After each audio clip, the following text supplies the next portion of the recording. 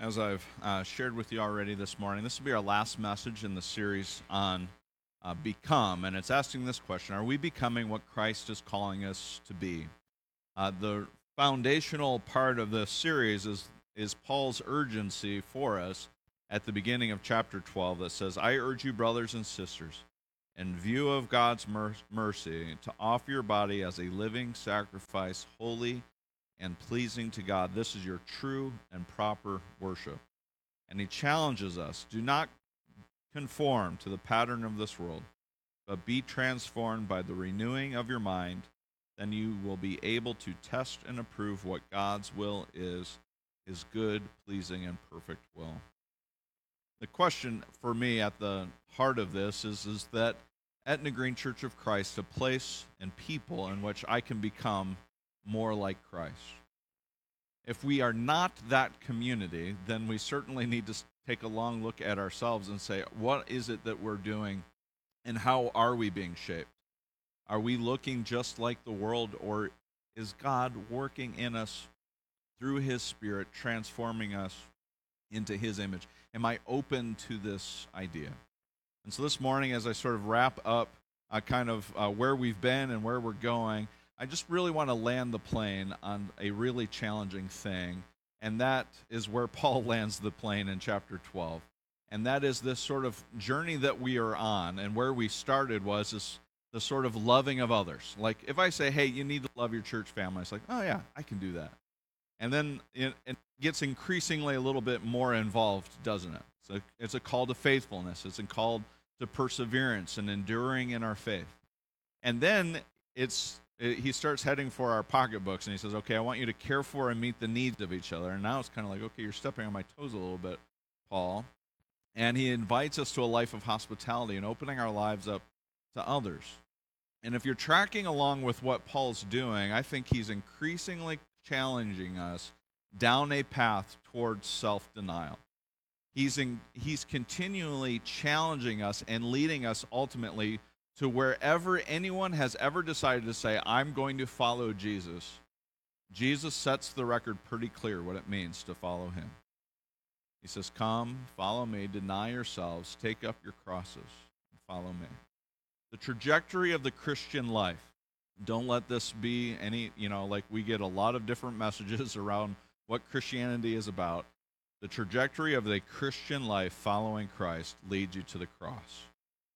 It leads you to denial and taking up the cross of Jesus Christ. It is not a life to convenience. It's not a life of status. It's not a life of success. It's not a life of stature and ease. It is a life of sacrifice.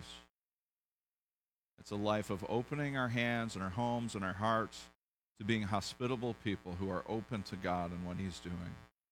And so the challenge of this series is asking the question, am I becoming Christ-like?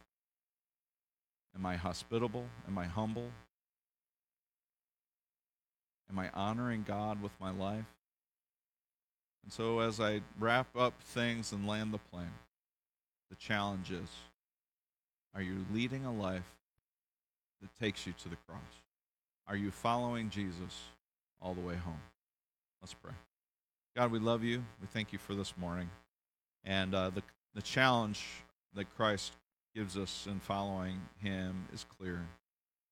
Lord, that it's not a life of convenience. It's not a life of status and importance.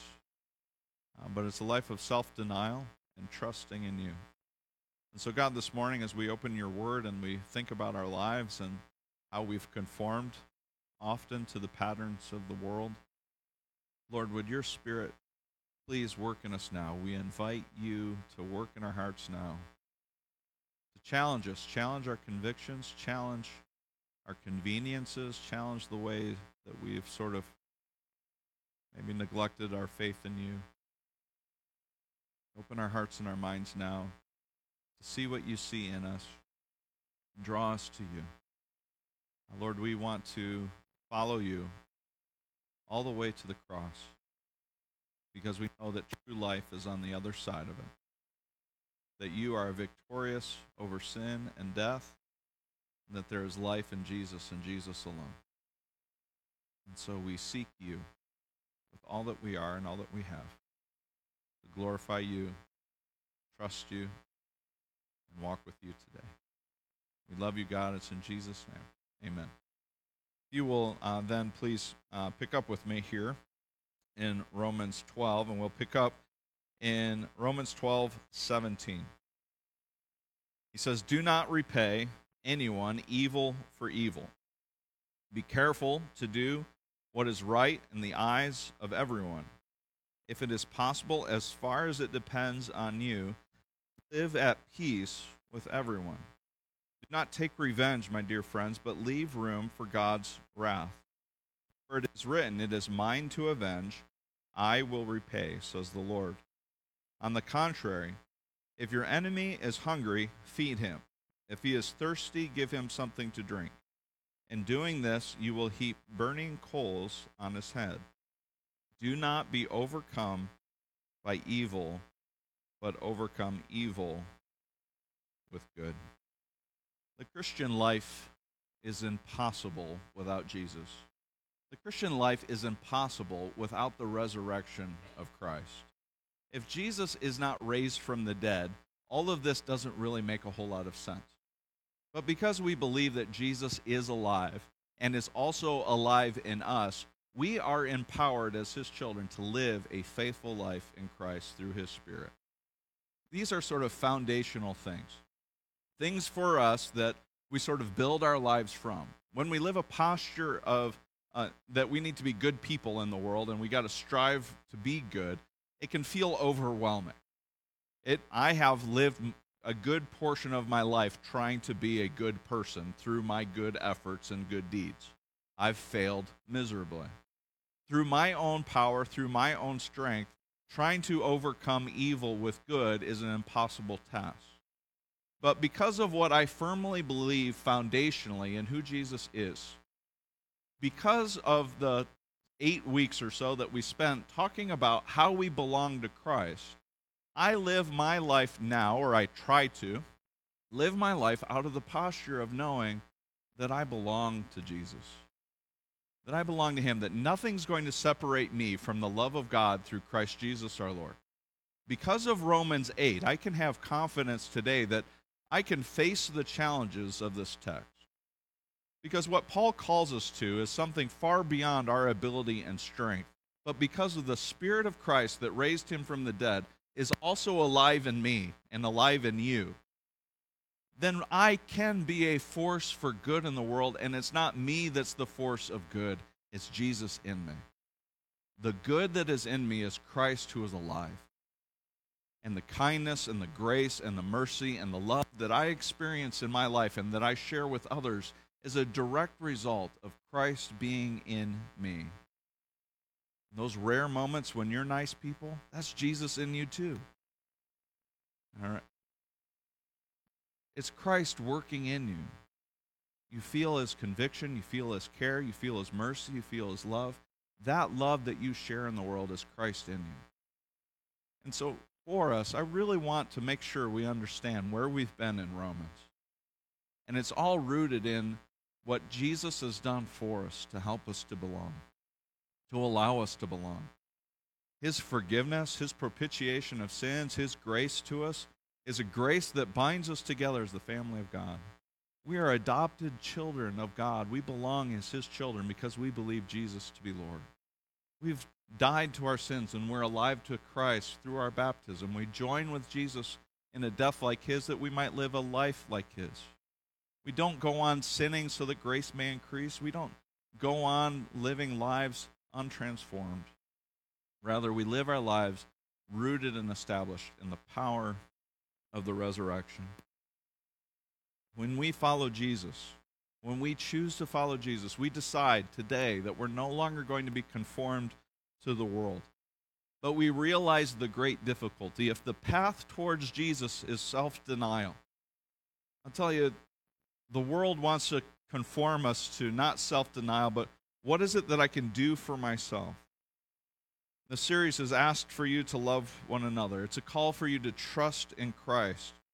This series has asked of you to be hospitable and to open your home and live a generous life of self-denial. And the path is an inevitable conclusion is that we are all being led towards the cross. The trajectory of the Christian life is self-denial. But the world, it tells us that self-denial is not the path towards the best life. The world has slogans for us to live by. Be all that you can be. Find your true self. Deny yourself nothing. Get what you want when you want it, as fast as you want it, as cheap as you want it. The world says deny yourself nothing. But the transformative work of God invites us to deny ourselves everything to find our true life in God. On our own, this is impossible, but with Christ, true contentment is possible. We love to take Philippians 4:13. You probably have it memorized. I can do what now?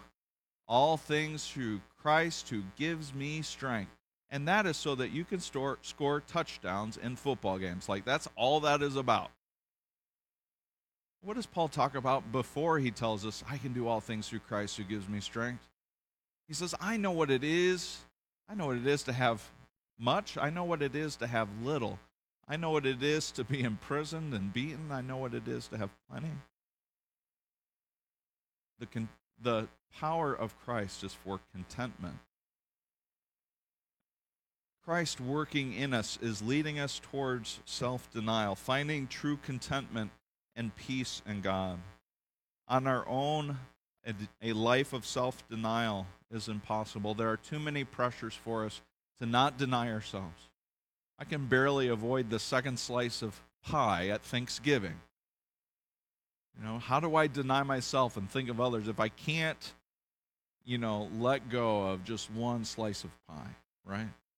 Did anybody else struggle with that? I guess I'm the only person who struggles in this world. The point of Philippians 4:13 and the point of this is that through Christ, no matter what circumstances we find ourselves in, we would have peace and contentment. To know what it is to have little, to know what it is to have much, but to know that we have everything we need in Jesus Christ. He is our guiding strength. And so when I say, let's follow Jesus all the way to the cross, let's follow the way of Jesus who does not retaliate and seek revenge, but lays down his life as a ransom for many. We belong to Jesus. When we belong to him, we become a people who are transformed into a people who trust in the goodness of God. And that's what this whole series is all about, is would you trust in the goodness of God? Can you trust God? Can you trust that his goodness is greater than the evil of the world? Can you trust that God is faithful towards us? Can you trust in God's mercy and love and his kindness for you? Can we trust God? And so Paul, I think, as one who trusts in God, challenges us and says, based on everything we know, in view of his mercy, in view of our belonging to Christ, in view of knowing that nothing can separate us from God, how now do we face evil? How do we face trouble? How do we face hardship? How do we face suffering? How do we live as Christ followers in a world filled with brokenness? How do we live faithfully? Paul encourages us to persevere, to stay strong, to keep listening to sermons and don't give up.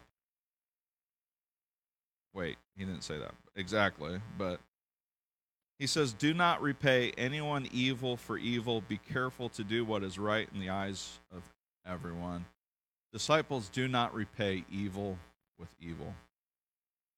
He says that we need to be careful to do what is right in the eyes of everyone. At first glance, it feels like Paul's contradicting himself. Like, are we supposed to be worried what everyone thinks of us? And in a way, Paul says, we don't need to be worried about what they think of us, but they do need to see a testimony of what we believe. We need to be faithful witnesses to Christ. He says in 2 Corinthians 8:21, for we are taking pains to do what is right, not only in the eyes of the Lord, but also in the eyes of many. We have to be aware that our actions matter, that they are a testimony of our character and a reflection of our Christ. The world is watching Christians. They are watching us and they are wondering, do we live what we believe? Do we walk the walk and talk?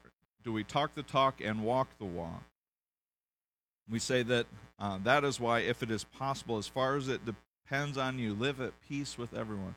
Live a life of peace. When we don't behave well, that becomes a reflection of the Jesus we love. And there are people who dismiss Christ because of the character of Christians. If we feel like it's not important, that I'm saved, I'm good, and I'm just in the heavenly waiting room, but we aren't concerned about the character within ourselves, we're missing the mark. Paul is challenging us and saying we're not going to just join evil with evil. We're not going to repay. We're going to practice what we preach. We're going to follow the example of our Savior who lays down his life. We are going to deny ourselves. We're going to follow Christ. Disciples live at peace in this world. We are peacemakers. We are peace givers. We do not take revenge, but we leave room for God's wrath. Because God says, it's mine to revenge, I will repay. This is the hardest thing. Because I want revenge. I have two brothers. I want things to be even, fair. I want things to be just.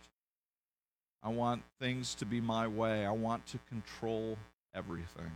I want outcomes. I want things the way I want them to be, and when they're not the way that they should be, I want them to be righted. I know that's familiar territory for those of us who grasp for control. And what Paul is saying is we need to let that go. We need to trust that God is in control, that God cares for us, that God will get his way in the end. Will God get the outcome that God wants? Can you trust it? It's a challenge, and it's stepped on all of your toes just based on your response to me right now. God is calling us to truly look at the world and say, I'm not going to take revenge. I'm not going to do eye for eye and tooth for tooth. I'm not going to practice what was acceptable before. I'm going to lay my life down. I can trust that God's goodness is greater than the evil in the world, and I can be that good because Christ is in me. Jesus on the cross endures suffering before in the Garden of Gethsemane, and he's praying. His disciples are all sleeping. He would say, hey guys, wake up, and they would fall back asleep, and he's pouring out blood, and they're like, oh, we'll get to praying later, Jesus. A troubling scene, but the heart of Jesus' prayer is, God, would you take this cup from me, but not my will, your will be done. That we would trust in God for his outcomes, even though we face suffering and difficulty, that Christ would lead us. Disciples trust that God will bring peace and justice in the end. And so we love our enemies. We respond out of that trust, and we say, you know what? Our response then is, on the contrary, if your enemy is hungry, you feed him. If he's thirsty, give him something to drink. In doing this, you will heap burning coals on his head. Burning coals is an unusual phrase. You say it all the time, right? Let's heap some burning coals on our head. Best guess is that Paul is saying that through our kindness and love, we will bring a sense of conviction of conscience. You know, when you've been convicted of something that you have to change or repent, you have to do something. I think there's burning coals on your head when you're convicted in conscience. It's on your mind. You'll do, it's on your mind until you do something you can to stop thinking about it. Or can't feel anything else. So if you have burning coals on your head, like, you would respond to it. And so when you get convicted of conscience, Paul is saying that in our love for our enemies, in our care for them, and feeding them and heaping kindness on them, we will convict their conscience. We're called to be a blessing in this world. We're called to love our enemy.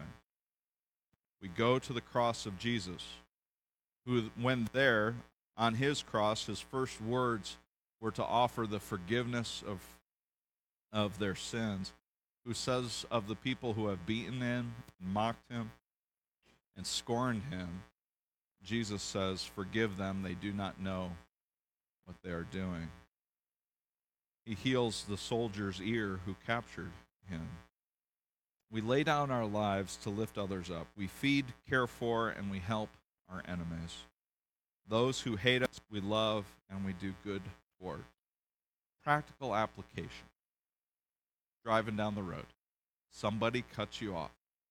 Instead of giving them a finger for direction, instead, roll down your window. You all try this and see what happens. It might create more rage. I don't know.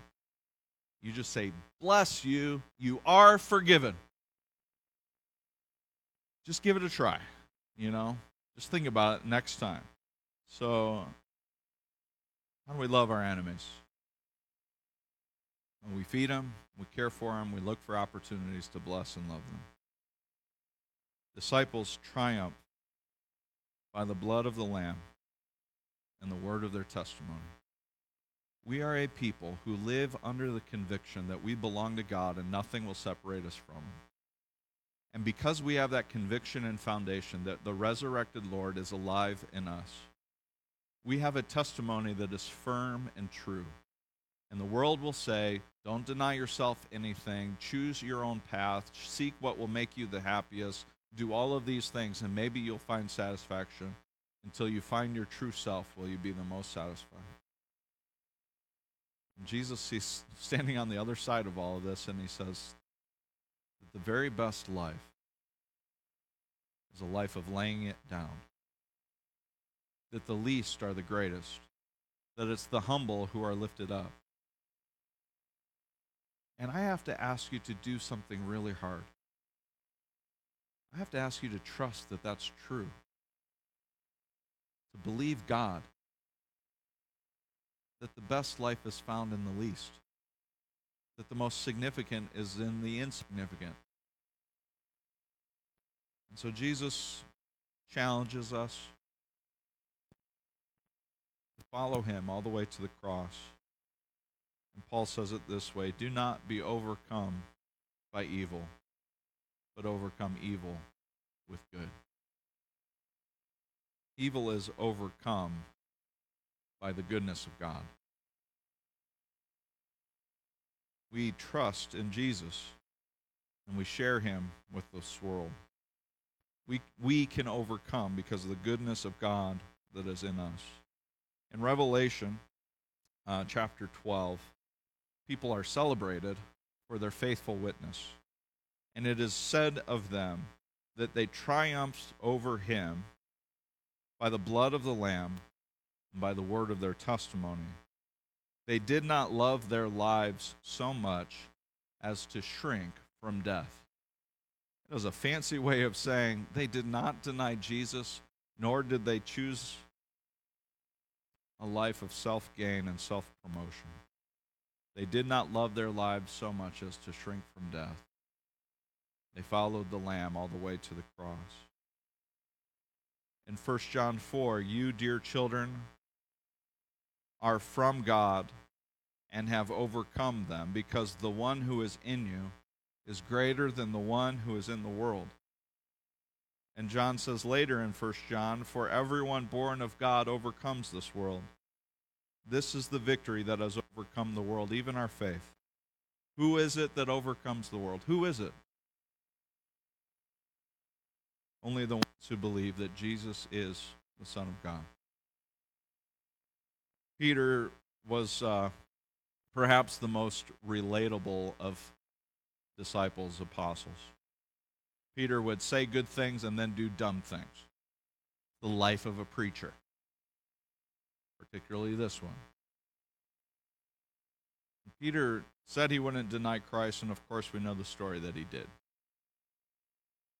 And Peter had an interaction with Jesus after the resurrection, and he restores Peter. And Jesus, a third time, spoke to Peter in John 21:17. The third time he said to him, Simon, son of John, do you love me? Peter was hurt because Jesus asked him the third time, do you love me?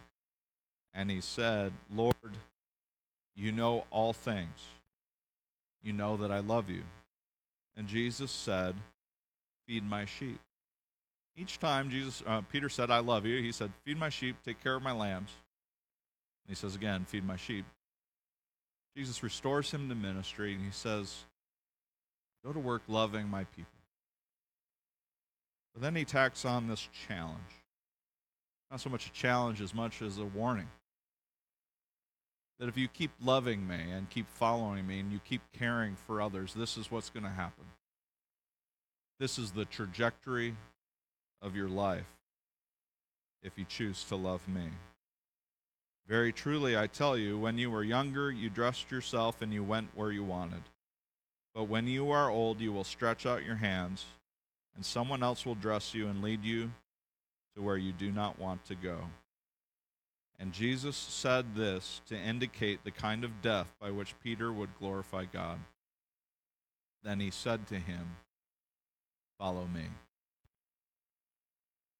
Peter says, I love you, Jesus. Jesus doubles down and says, if you love me, you're going to care for others all the way to the cross. He says that to you and me. That we would overcome evil by good. That we would not heap revenge on others, but rather we would heap blessings. All the way to self-denial and a true life. That real life is found in denying self all the way to the cross. Will you trust God? Will you believe in his goodness? Will you overcome evil with the good of Christ in you? Let's pray. God, thank you that we belong to you today through the faithfulness, love, and kindness, and mercy, and grace of Jesus Christ. Thank you today that the Spirit that raised Jesus from the dead is alive in us, and it's transforming us and renewing us. Lord, help us to consider who we are becoming. Will we be a community together that seek you, seek your heart, seek your will? That we would be a community that denies self. That we would humble ourselves, that we would honor one another above ourselves, that we would follow Christ in the path towards self-denial. God, your goodness, your faithfulness, your kindness, your Son, Jesus, has overcome the world, has overcome death, has overcome sin. And today, God, I just pray that you would rejuvenate our hearts, that you would convict us again. Lord, to be kind and gracious, to be humble in heart. Lord, that we would spend our days together, lifting one another up in love. Lord, give us enemies to love. Let's not fall into the paths of vengeance. Let's not be filled with hate. Put people on our path today to love, care for, and heap blessings on. Lord, the world is watching, and it's ready to look and judge you by the character of our hearts and our actions. So let us not join evil with evil, but let us be a light in darkness. Lord, as we anticipate Christmas, as we celebrate the arrival of your Son, let us be a people of peace in this world, knowing that you are good and trusting in you. Thank you for your kindness to us. It's in Jesus' name that we pray. Amen. Will you stand in response with us?